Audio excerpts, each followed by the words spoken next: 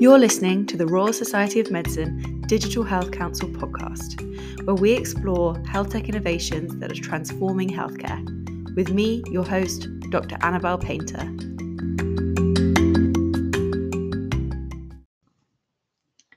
This episode features a discussion with Murray Ellender, GP and CEO of eConsult. In our conversation, we discuss the introduction of asynchronous digital triage tools into primary care, how that accelerated during the pandemic and is now moving into secondary care. We cover how the adoption of effective triage is leading to new ways of working and the novel challenges and opportunities that presents, both in terms of managing demand in a more centralised way across primary and secondary care, and the potential for more flexible working for clinicians. I hope you enjoy the conversation. Murray, welcome to the podcast. Hey, Annabelle, great to have me on. Thank you very much for inviting me. So, could you please start by telling our listeners a bit about you? So, can you tell us about your background, your career, what got you to working with eConsult, and a bit about eConsult's journey as well? Sure, no problem at all. So, I'm a GP in Southeast London, and have been a GP scarily for 18 years now. I don't quite know how that happened, but primarily inner city general practice.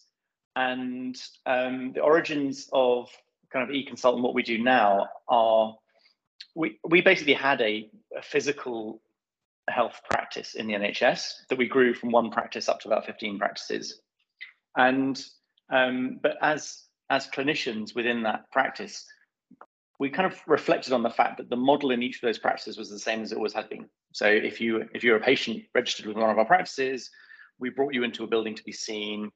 You had that frustrating kind of 8 a.m. rush on the phone in order to book an appointment. And even when you got an appointment, we then dragged you into a building, often 2 weeks later. And we just thought there must be a better way of doing this. So really, that kind of led us into this digital world that we now inhabit. And personally, I've kind of done more and more of the eConsult thing over the last 7 or 8 years, and slightly less being a GP. And that kind of, I've got that balance now of still practicing clinically, but most of my week is spent running eConsult, which is, happy to tell you a bit more about that. So the idea behind eConsult is it's a way for patients to interact with their GP without coming into the building. And we started, like everyone does, when you think of kind of remote interaction with a doctor, everyone immediately jumps to video as a kind of, this must be the way to harness digital, the power of digital. And we indeed tried video, but we found, especially in general practice, the problem with video, if you think about a kind of GP's morning when they're seeing 18 patients back to back at 10-minute intervals, the tech has got to work so slickly, both at your end and at the patient's end, in order to stick to that 10-minute window. And certainly what we found in the early days is the broadband in most practices was terrible, and let alone at the patient end. And so you'd spend the first 2 minutes of any consultation just trying to connect to the patient. And I think that's kind of been borne out more recently in kind of evidence from the pandemic. That actually video consults, they can take as long as, or sometimes longer than, a face-to-face consult. So we moved away from the idea of video and thought, look, maybe a better thing to do here is gather the story from the patient up front. So let's gather the history from the patient. What are they presenting with? Whether that's a physical condition, a mental health condition, and then gather that information through a series of structured questions and put that in front of the doctor. And then the doctor, armed with that information and the patient's medical record, can decide what to do. And that's where we found that actually about 70-80% of the time you can close those consults without bringing the patient into the building, which is great for the patient, but also great for the clinician because there's a time saving there. So that's the fundamental principle about what kind of eConsult is. And we've done that in general practice, but are now starting to apply that in other settings as well. Great, thank you for that summary. That's really, really helpful. I particularly like you talking about those insights about video technology, because I think we've seen that a lot during the pandemic. So certainly when I was doing some research at Imperial about the use of digital platforms for consultations, the evidence very clearly comes that both patients and clinicians actually don't choose to use video consultations, and they given the option between video and telephone, will generally choose telephone over video. And I think that's really interesting because, as you said, I think when people first thought, well, let's move consultations digitally, you think, well, let's do video because it's this. And I think that insight that actually people want almost like the less technologically advanced option there, because actually it makes for a better experience. And then obviously you've taken the next step and actually turned a telephone consultation into sort of asynchronous communication, which allows people to do it at their own pace when they want, contact the practice when they see fit, and then again the practice can contact them back as needed. So talking about the pandemic, obviously we saw a huge shift in the adoption of digital technologies across healthcare within the pandemic, and within primary care especially, this move towards digital triage and asynchronous communication platforms. That was a massive, very quick shift that we saw in primary care. And I'd love to hear your kind of story about what that looked like for eConsult, and how you feel that went from eConsult. Like what went well, what was challenging, and what do you think you learned from that experience? Yeah, no, sure. I think people often say, "Oh, the pandemic must have been the kind of making of eConsult," and I always say, "Well, actually, we were doing digital transformation for a number of years before the pandemic." I always describe the pandemic as kind of having just accelerated that digital transformation. So, and definitely our experience. So we kind of took the eConsult had grown in, when you get to about 2020, we were in about 1,500 practices. But it was an interesting dynamic because actually, practices who buy a tech product themselves are often invested in that kind of transformation because they've made a decision to do something actively. They're paying for a system, and so they actively use it. I think what had happened in the kind of years running up to the pandemic is the buyer of these systems had become the CCG, which now the ICS. And so actually, as a GP, when something's bought for you, you're less invested in using it. So, a lot of practices were kind of like, oh yeah, I've got this thing, it's on my website, it's an online route for patients in to see me, but I don't really know what it does. And then what happened during the pandemic is actually they all kind of suddenly went, oh, right, this is what eConsult does. I get it. Because actually, suddenly they needed a tool that allowed them to interact asynchronously, as you've described, and to do that entirely remotely without being in the same building. So a lot of practices, certainly during the early weeks of the pandemic, kind of discovered that they had this tool already, and actually, it was quite useful. And from the eConsult perspective, what that meant was we saw a massive leap in utilization. So we started, going into the pandemic, we were doing about 120,000 consults a month on the system, and that went up to 1.2 million in a matter of weeks. Wow. So kind of behind the scenes, we were having to do a lot of kind of technical work to, make sure the system didn't fall over, which it didn't, which was great. And I think, and we also took a kind of deployment of the system from 4 weeks down to 24 hours. So we could get a practice up and running really quickly. And so I think that, so as I kind of said at the beginning, it definitely accelerated the digital transformation. I definitely think now, though, what we're seeing is that there's some practices that have come out the other side that really understand digital tools. There's still a lot, though, that kind of had to adopt this stuff during COVID, but didn't really have time to think about the transformation needed. And so now they're trying to have to come back to that. So there's still, I'd still say there's a lot of room for more that we could do digitally between patients and clinicians. We're still, I always describe us being slightly in the foothills of this digital transformation, rather than kind of, we've all worked out how to do this now. Some practices have, but many practices haven't. I think it's kind of in a few really interesting points within that. Like, I think there's a clear distinction there you're talking about between kind of like the early adopter practices who are sort of really keen for technology, kind of willing to accept the challenge that comes with that and work with it, and then the practices perhaps later on that adoption curve who maybe aren't so enthusiastic about the product and maybe need to be taken along the journey a little bit more and kind of helped with that system change aspect. So if we can focus on that for a second, because I think with any digital health technology, what's often overlooked is you can have a technology that's fantastic, and really meets a need. But no matter how good that technology is, it has to be incorporated in the right way into the system, in order for it to work effectively in terms of the workflow, in terms of the clinical pathway, and in terms of getting buy-in from the clinicians and the patients using it.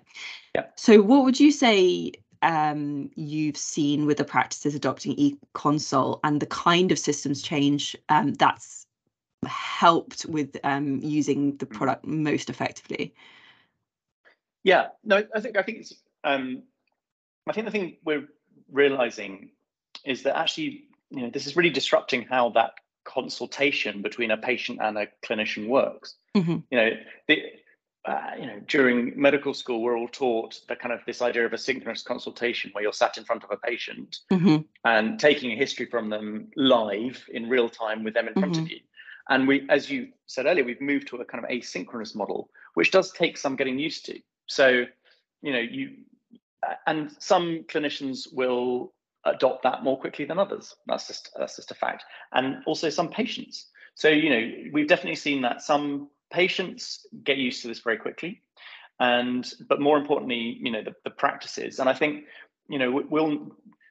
general practice and the wider NHS is in a fairly difficult space at the moment. It's struggling to kind of that whole mismatch between supply and demand. And so actually, you saying to a busy practice, hey, I've got this really good idea, this tool's really going to help you. The practice have still got to kind of almost pause, stop and go, right, okay, yes, but I need to change my processes in order to integrate this. And many practices will be like, look, I'm actually just drowning in the day job. So I'm sure that will help. It sounds really interesting, but I just don't have time. I'll come back to it next week. And often that's what happens. So practices will, they'll be receptive to the idea, but they're like, look, we're just too busy to change our processes. I'm 3 doctors down today and the locum hasn't turned up. The reality of implementing is difficult. And I think over time, we're seeing more and more practices within kind of individual geographies. Once your neighboring practice has really cracked it, actually it becomes easier. So, I think over time, more and more practices will realize that actually, much as other industries have done, we're going to have to adopt digital tools in order to make the system more sustainable. That's just a fact. And so actually, and when your neighboring practice down the road has done it, and actually you're at a meeting with them and they go, oh yeah, actually we're using this asynchronous tool that's made, hasn't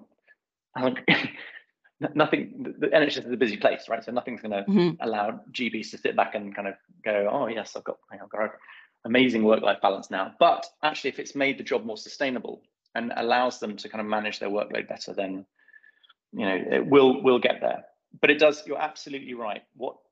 You can't underestimate the transformation that's needed to go alongside this technology to kind of adopt it into everyday working practice. That's absolutely true and critical. And I think perhaps to kind of to flesh out this with some examples, I do remember when I was working in the pandemic in general practice, which then introduced kind of a digital triage platform, the practice was suddenly like, oh wow, we've got like 200 of these coming in on a Monday morning, and what are we going to do with them all? And it was the kind of, I think it's exactly what you're talking about, where they needed to kind of take that proactive step before and think, actually, we're probably going to need to have extra staff on a Monday, and we're going to have people whose whole clinic list is actually working on these triage forms. And then, they managed to crack that and actually just change the working patterns a bit. And once they did that, it did work better. And I know that other practices, they're doing models like, for example, at a PCN level, all of the eConsults get dealt with in one hub, whereas the practices don't. They would manage their phone consultations, as in the appointments that come in through the phone, and the eConsults are managed separately. I wonder if you have any other examples of kind of innovative ways of working, or ways that people are managing these that's changing kind of traditional models within primary care. Definitely. I mean, I think you've described two very articulately. And I think certainly what digital does is it definitely kind of unearths real demand. I think historically we were actually we didn't really know what true demand was like, because actually everything came in through the phone. And if you ran out of appointments on a Monday, you just tell patients to go back on a Tuesday. And all you were really doing was moving that demand down the week. Mm-hmm. Whereas if you do this digitally, you can kind of expose that real demand. And you're right, as a practice, you have to then adjust your workforce in order to kind of put more clinicians on at the beginning of the week, slightly less on at the end of the week. I mean, the other thing that we're definitely seeing in general practice is the wider use of the kind of R's roles, so these extended roles in practice. And that, look, that's definitely a good thing. There is definitely a shortage of general practitioners. We can't use GPs for everything. That's definitely true. So the fact that we're introducing, pharmacists, physiotherapists, mental health workers into that skill mix is actually a really good thing, because certainly we both understand general practice well. Actually a musculoskeletal presentation is probably quite well handled by a physiotherapist. I think where digital really supports that is that if you can gather some information from a patient ahead of a consultation, it really supports the routing of that consult to the right person. So it's almost essential to have digital triage if you're going to use these wider roles, because you can then go, right, all the kind of prescribing stuff, let's push to the pharmacist, all the MSK stuff to the physio. And actually you can almost save the complex patient with multimorbidities that, get that to the GP, and use the GPs for the stuff that they're really needed for. Give them 20 minutes, give them longer appointments to deal with it. And as you say, the primary care networks that have then harnessed that. So you're then seeing that kind of use of those extended roles at a network level. Again, online consultations, digital triage really supports that, because you can then, when we've got a number of primary care networks we're working with that actually do this really well now. They've got a kind of a central team that will manage all the eConsults, a clinical team that can either be based in practice, or some of them actually can be working remotely, that you can then allocate work to. And actually that's a really, that's a sustainable way of managing the kind of demand that's coming into general practice. So, and when I see that really working, I'm kind of optimistic about the future, because I kind of think, look, there is a way to do this that's better than the old way. That does mean that we're using the kind of the clinician resource at the top of their license, so making sure that the right stuff goes to the right people. So and it's definitely possible.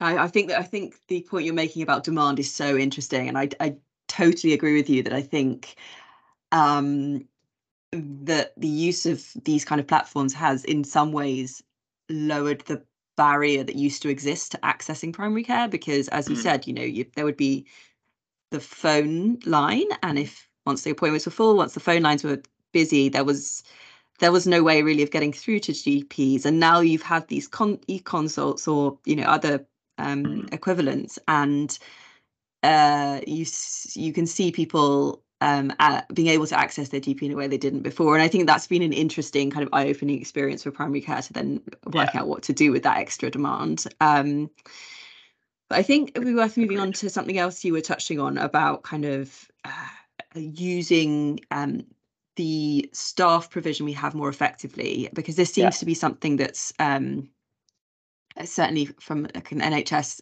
centrally is putting more emphasis on.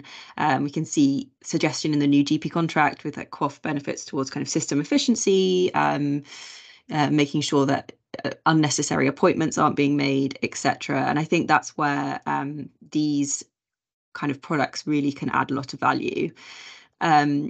But one challenge in that is, I think, trying to make it work for everyone. I think there's this phrase in health tech that I think is powerful, which is it needs to work for everyone. It needs to work for the users. It needs to work for the buyers. It needs to work for, patients, for clinicians, etc. And actually getting it working for everyone is a very difficult puzzle to solve. And I think this kind of technology is a great example of that, because, if we think about traditional kind of technology development and mantras of like, be really user focused, delight the user, and everything else will follow. And when your user is your buyer, I think that is simple to a certain extent. But in the context of something like this, where you have not only got multiple users, so you've got your patients who want to use this platform, you've got the clinicians who are seeing it on the other end, but also the buyer of the technology often is neither of those people. And so could you talk us through that a bit and what your experience has been trying to juggle that and sort of solve that puzzle? Yeah, I know you're absolutely spot on. It's a difficult dynamic, and we have this debate internally a lot because a kind of very product-driven approach, which is right, is focus on the user. But as you've said, you've got the patient and you've got the clinician, and how do you balance those needs? Because they're often not the same. So actually, yes, you want to make for the patient user, you want to make general practice really accessible. But actually, on the other side, you've got general practice going, look, I can't handle kind of 24-hour access 7 days a week. How do I handle that? I haven't got the manpower.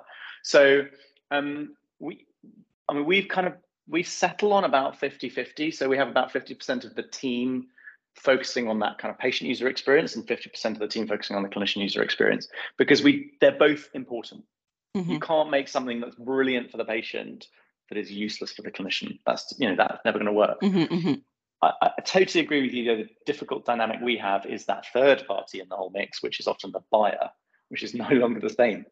So and often these systems now are procured at a kind of integrated care system level, so they're bought on behalf of practices, and that purchaser might have different goals to either the patient or the clinician. So yes, often we find ourselves incorporating features and functionality that are kind of written into a specification that we kind of think that we're going to have to do this to meet this specification, but we're not 100% convinced it's exactly what the patient or the clinician want. So, and especially when you're a kind of relatively small tech business, that's difficult, right? Trying to kind of balance the needs of all those different the purchaser, the patient, and the clinician. But it makes life more interesting. And now, of course, eConsult is to add complexity to that further, is moving into secondary care. So which is very exciting. So tell us a bit about that. So what is eConsult doing in the secondary care space at the moment, and how is that similar and different to what you've started doing initially in primary care? Yeah, so our work in secondary care is effectively you've got to think of it in the same sort of way. So we kind of thought once we'd achieved scale in primary care, we were in about 40% of practices, we were doing about 1 million consults a month. We kind of thought, look, there must be this principle that we've got of gather history from patient, put it in front of the right clinician. That surely applies in a secondary care setting as well. So can we apply it in a secondary care setting? That was the kind of idea. So it's the same idea of this kind of asynchronous consultation, but applied across the breadth of the NHS rather than just focusing on primary care. And we first did this in an A&E setting, and that was driven by it was an area in Southeast London that we're using our GP product quite extensively, and the urgent care centre at the time said, look, actually, can we apply some digital tools in this urgent care centre? It's kind of, so you're not just digitizing one bit of the patient journey, you're trying to digitize all bits of the pathway, i.e. primary care and urgent emergency care. And so that was, we then tackled that initially. And the way it works in an A&E setting or an urgent care setting is, instead of, you've kind of got a patient who's in a building there. So what we have is a whole bank of iPads. So as a patient, instead of walking into an A&E and seeing a receptionist and then a triage nurse, there's an iPad or a whole bank of them. And because you can match your number of iPads to the peak demand, there's never a queue. So urgent care demand is actually fairly predictable, so you always know your peak arrivals. So, and at the iPad asks the patient who they are and then asks them why they're there. So effectively, it's taking a history from them in that time as they arrive in the department in the waiting room. Then, based on information, we can say, well, look, this patient sounds really sick, chest pain, get them into the kind of resource area of the department. This patient, less sick, they can go have an X-ray and wait in minors. And actually, this patient isn't really sick at all. They could probably be better served back in general practice. So it's doing the same kind of thing, gathering a history in the patient's time and then serving up to the right clinician in the right setting. And so that we've now got that live in about 11 sites across the UK, and we've got about another 11 or 12 going live over the course of the next few months. That's the kind of A&E bit. And then the third door, if you like, into the health system is into the specialists and outpatients. Again, that journey from patient is referred to a specialist. Really, you could, well, why not gather some more history from the patient ahead of them seeing the specialist? Because that's surely going to add value to that interaction.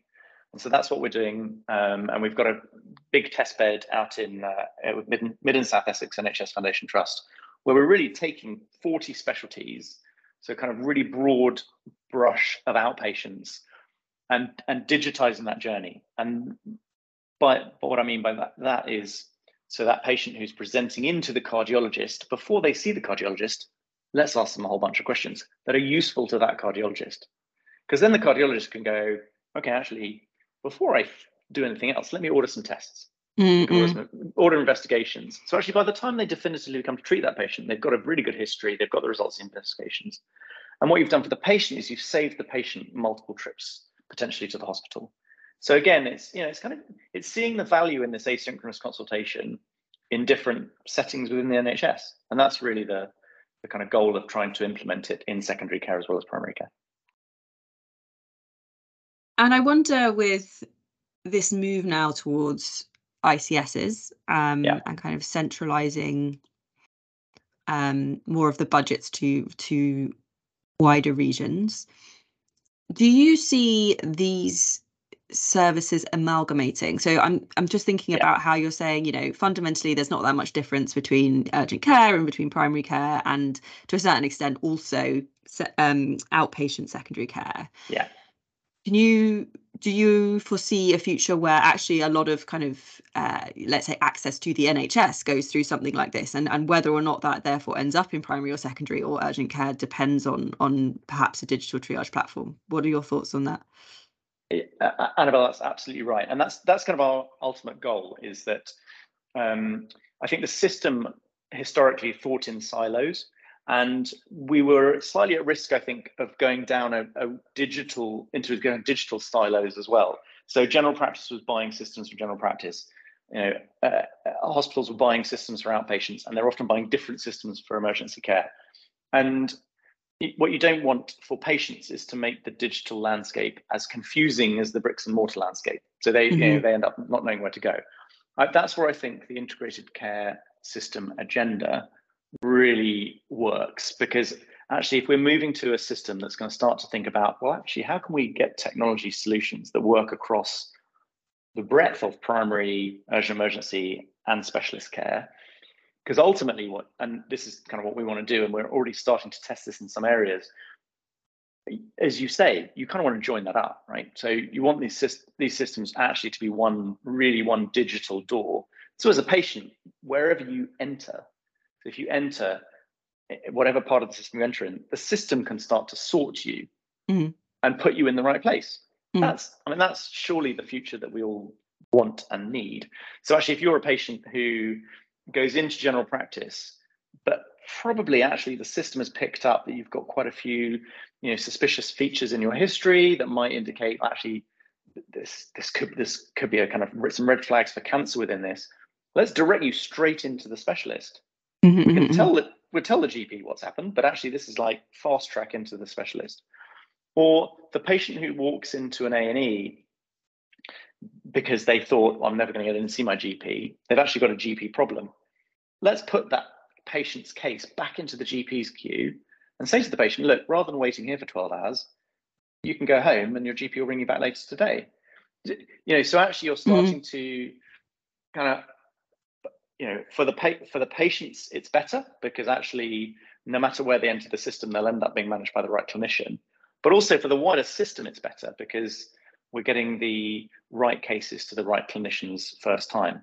So that, yes, ultimately, I think that's the goal. And that's where the kind of ICS digital strategy is hopefully kind of shaping up now. They're starting to think at a whole system level rather than the kind of siloed primary care versus urgent emergency care versus specialist care.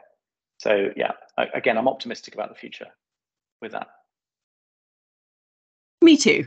Yeah. Good. Let's hope we get there. No, I do think that is the logical future of these kind of triage technologies, whilst also bearing in mind the the importance of maintaining continuity of care, and I don't think these need to be mutually exclusive things. I think you can do both at the same time. Totally agree. So already within general practice, we allow continuity digitally, because as a patient, you can say, we actually ask the patient, is there a specific GP you'd like this to be, deal with this? Now, if they say yes, I'd like Dr. Painter to deal with this, we will then say to them, okay, you might have to wait a little longer, because but actually you're facilitating that continuity, because I think you're absolutely right. Particularly in general practice, continuity, we know, adds value to the system. And also in many ways makes it more efficient, I think, if you're absolutely, exactly. So changing tack slightly, I just want to dig in a little bit into the actual technology that you're using in terms of the algorithms behind eConsult, and questions about, for example, the validation and explainability. These things are often really important when it comes to any digital health technology. And there's a lot of talk about the use of AI in triage. Now, AI, obviously, depending on how you define it, can mean lots of different things. But I'm interested in what your thoughts are as to kind of what your stance is now as a company on the kind of algorithms you're using and why, and perhaps where you see that going in future, and what might be some of the opportunities and challenges in that. No, awful lot to kind of unpack there, but it's a really rich and interesting kind of area to talk about. I mean, I think historically we've built a system that uses kind of dynamic algorithms to gather a history, gather information from a patient, and then we put it in front of the clinician. And we've built up, there's about 10,000 questions within our system. We serve those up dynamically, so that actually, if you're a patient going down a certain path and it reveals that actually you've got a temperature, we'll ask you questions relating to that. Now, we've done over 35 million of these consults. We've got an in-house kind of clinical team that oversee the governance of that.